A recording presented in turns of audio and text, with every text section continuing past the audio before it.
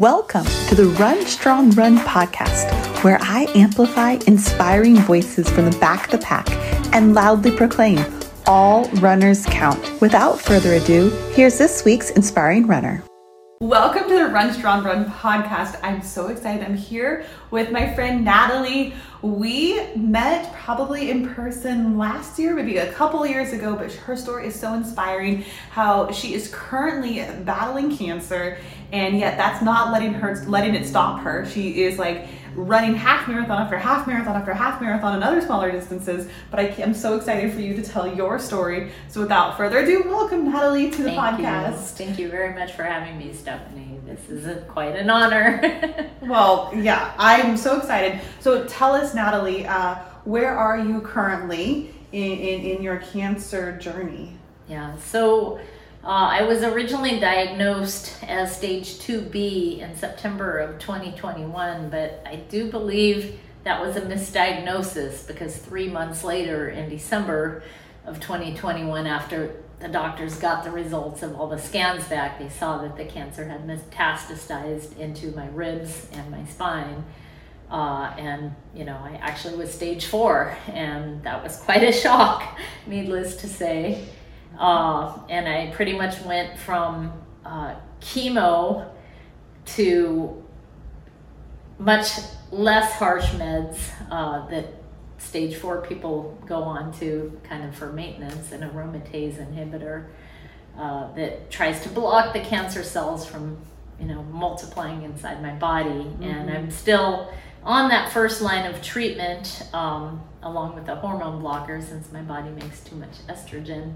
But unfortunately, as of late, the last 3 PET scans I've had since May of 2023 have shown progression. So it looks like the first line of treatment is no longer working. So now I'm getting a mammogram. I've had a mammogram done recently.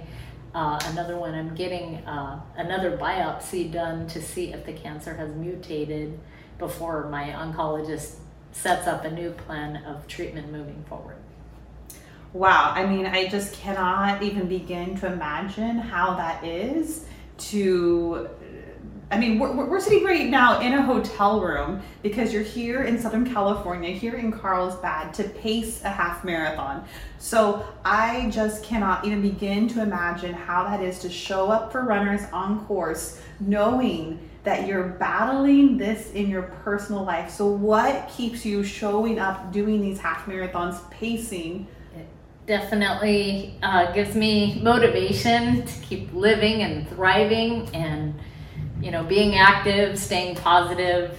The running community is very supportive and, very encouraging, even though I'm slower now. And I was a back of the packer before, but I'm way more of a back of the packer now with the cancer. But that doesn't seem to matter for most people in the running community, and I think that's why it's such a joy to be a part of it, because it really is like run family, and everybody, I literally have met people from all over the country and other countries, outside of the US that share this passion for running, and it's something that I never in a million years thought that I would grow to love, but I really have grown to love it.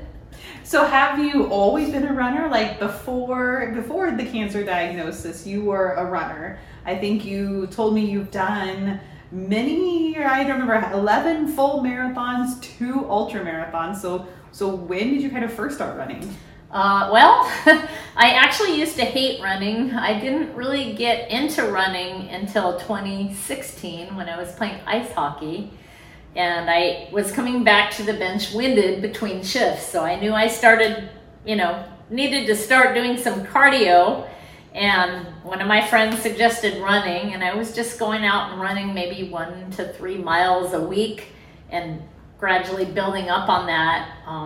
When I started doing 5K races and getting the nice medals, that gave me more incentive to keep going. And even though back then I was pretty satisfied with running the 5K distance, I had friends that must have known back then that I was destined for longer distances because they kept trying to encourage me to do 10Ks and half marathons, and eventually, I ended up trying longer distances and enjoying them. So now the half marathon is my favorite distance. 13.1 miles. So again, you said you were doing ice hockey in 2016? I started actually in 2015. I believe it was late in the year. And like I said, you can't really improve if you don't have enough endurance to, skate a shift and not come back to the bench winded every time. So I did start with little running here and there, and it really drastically improved my endurance and my skating abilities too. I mean, I never became a great hockey player, but it was fun playing in a recreational league, a few recreational leagues, and making friends doing that. That's super awesome. So, 2016 to now we're in 2024. That's really not that long to have been running. You started running, after I started running. So tell me, I know you've done like a bazillion half marathons. What number are you at? Tomorrow's half marathon, what's your lifetime? Tomorrow will be number 298. And I'm planning on hitting 300 at the Surf City Half Marathon the first weekend of February, because that race is very special to me. It was my third lifetime half marathon in 2018, and I've done it every year since. I'm a legacy runner for that race. It's a beautiful race along the coast in Southern California where the weather's always perfect. And I do have a lot of friends out there running both the half and the full marathon. So it's nice to see them, on the course before the race, after the race. So I'm very excited to be able to share that big milestone with a lot of my friends that will be coming in to do the race from all over the country. That is just, I'm just mind blown right now, Natalie. I had no idea that you have done 200, tomorrow number 298 half marathons since starting in 2016, right? 2017, December actually was my first half marathon. Oh my goodness. So let's take us back to last year, 2023. How many half marathons did you do that calendar year? Do you know? Yeah, a lot more than I planned to. I had 3 really busy years between 2019 and 2021. And then because of the cancer treatments, I fell off a little in 2022. So I came back kind of with a vengeance last year, and I ended up doing 59 half marathons. That is incredible, considering there's 52 weekends out of the year, and you did 59 half marathons. That is amazing. Thank you. So what does your doctor say? You're currently going through cancer treatments. What do the medical professionals say about all these half marathons? My oncologist is actually a runner too, and he's actually been pretty encouraging about the running. And, he flat out told me the other day that he felt like the running is actually helping keep me alive longer, because, it's keeping me healthy other than the cancer, and it's keeping me active and positive, and it gives me goals to keep living for. So wow, I love that so much. What's next for you? So you're looking forward to celebrating your 300th half marathon at Surf City coming up. Mm-hmm. Do you have another goal beyond that? Yes, I'm still working on finishing up a half marathon in all 50 states. I've done 41 states now. Initially, I was hoping to finish up my 50 states in Kentucky of April of this year, but because of some recent medical setbacks, I had to cancel my plans to travel to Hawaii this month and do some races there to knock off that state. So I think it actually makes more sense at this point to just go ahead and wait until next January and hit my 50th state in Hawaii next January, where hopefully I can have a lot of friends and family come out and join me and celebrate in the beautiful island setting. I think that sounds like a great plan. Celebratory, completing 50 states. Yes, in Hawaii sounds perfect. For someone who's listening or watching this and listening to you tell your story, and maybe they have recently received their own diagnosis, mm-hmm. What advice would you give to them? Well, definitely never give up, and don't let anyone tell you what you are capable of doing.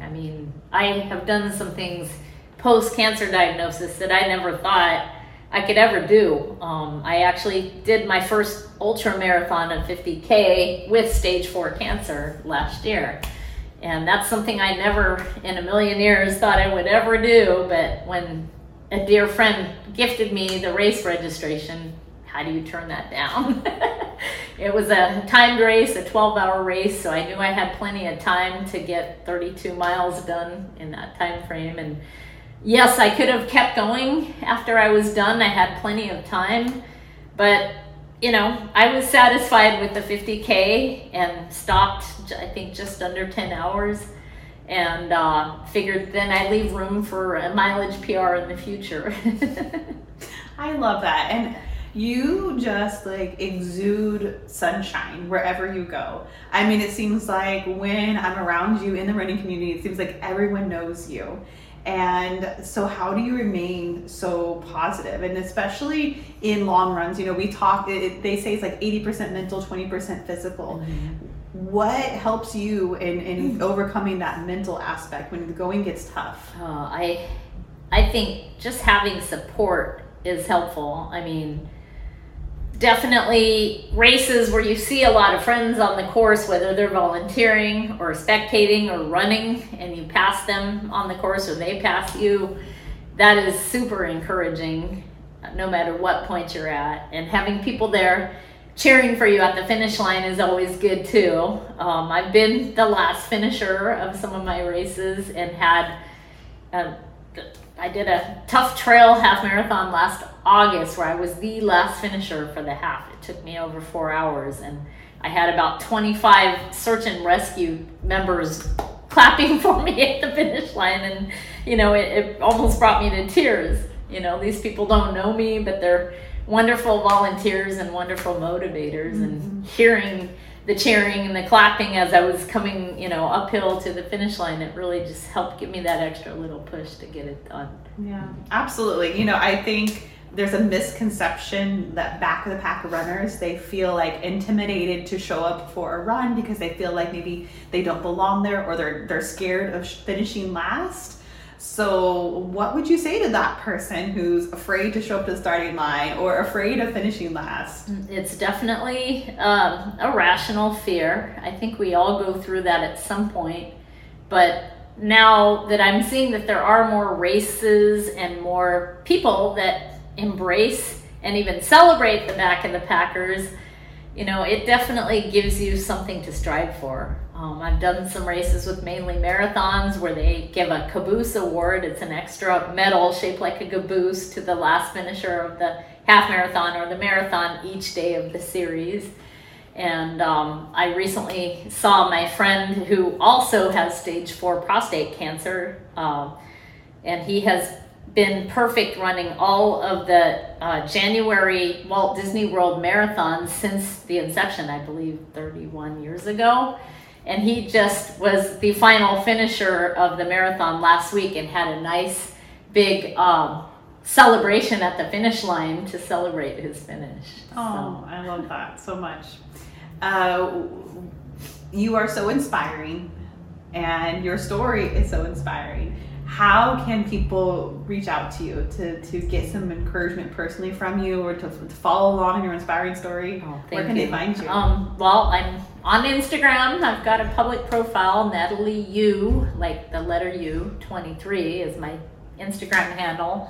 And I'm always happy to help people and answer questions, especially about cancer. You know, I didn't know much about cancer until I got diagnosed with it myself, but I've really done a lot of research, and I've made a point of going public about my diagnosis because I want to try to help others not to have to go through this. Mm-hmm. You know, early intervention is the key. Mm-hmm. I just found out that one of my girlfriends had not had a mammogram done for over 10 years, mm-hmm. you know, and that's not something I want to hear. Mm-hmm. So, mm-hmm. you know, definitely get your regular checkups yearly, men and women, because mm-hmm. cancer does not discriminate based on age, based on race, based on health conditions. I have healthy runner friends that are getting diagnosed even younger and healthier than me, mm-hmm. you know, and definitely doesn't discriminate with religion or ethnic background, anything like that. So sadly, it is something that's becoming more and more common among people out there. And since I've gotten diagnosed a little over 2 years ago, I personally have met many other people that have gotten diagnosed with cancer since then. And it just breaks my heart to hear that. You know, I feel like maybe if I would have spoken up sooner, maybe they could have gotten their checkup and they wouldn't be having to deal with battling cancer. So. Yeah. Well, I so appreciate you taking the time to share your story. And I mean, again, it's always so much fun when I see your name on the PACE list. So it's fun to see you here in Carlsbad. I'm sure we'll see each other again in Modesto in March. And yeah, so thank you again. Thank you for having me. Thank you for tuning in to this week's episode of the Run Strong Run podcast. You can reach out to me on Instagram at Run Strong Run or through my website at runstrongrun.com. You can support this podcast through a rating, review, or share. Until next time, run strong and run happy.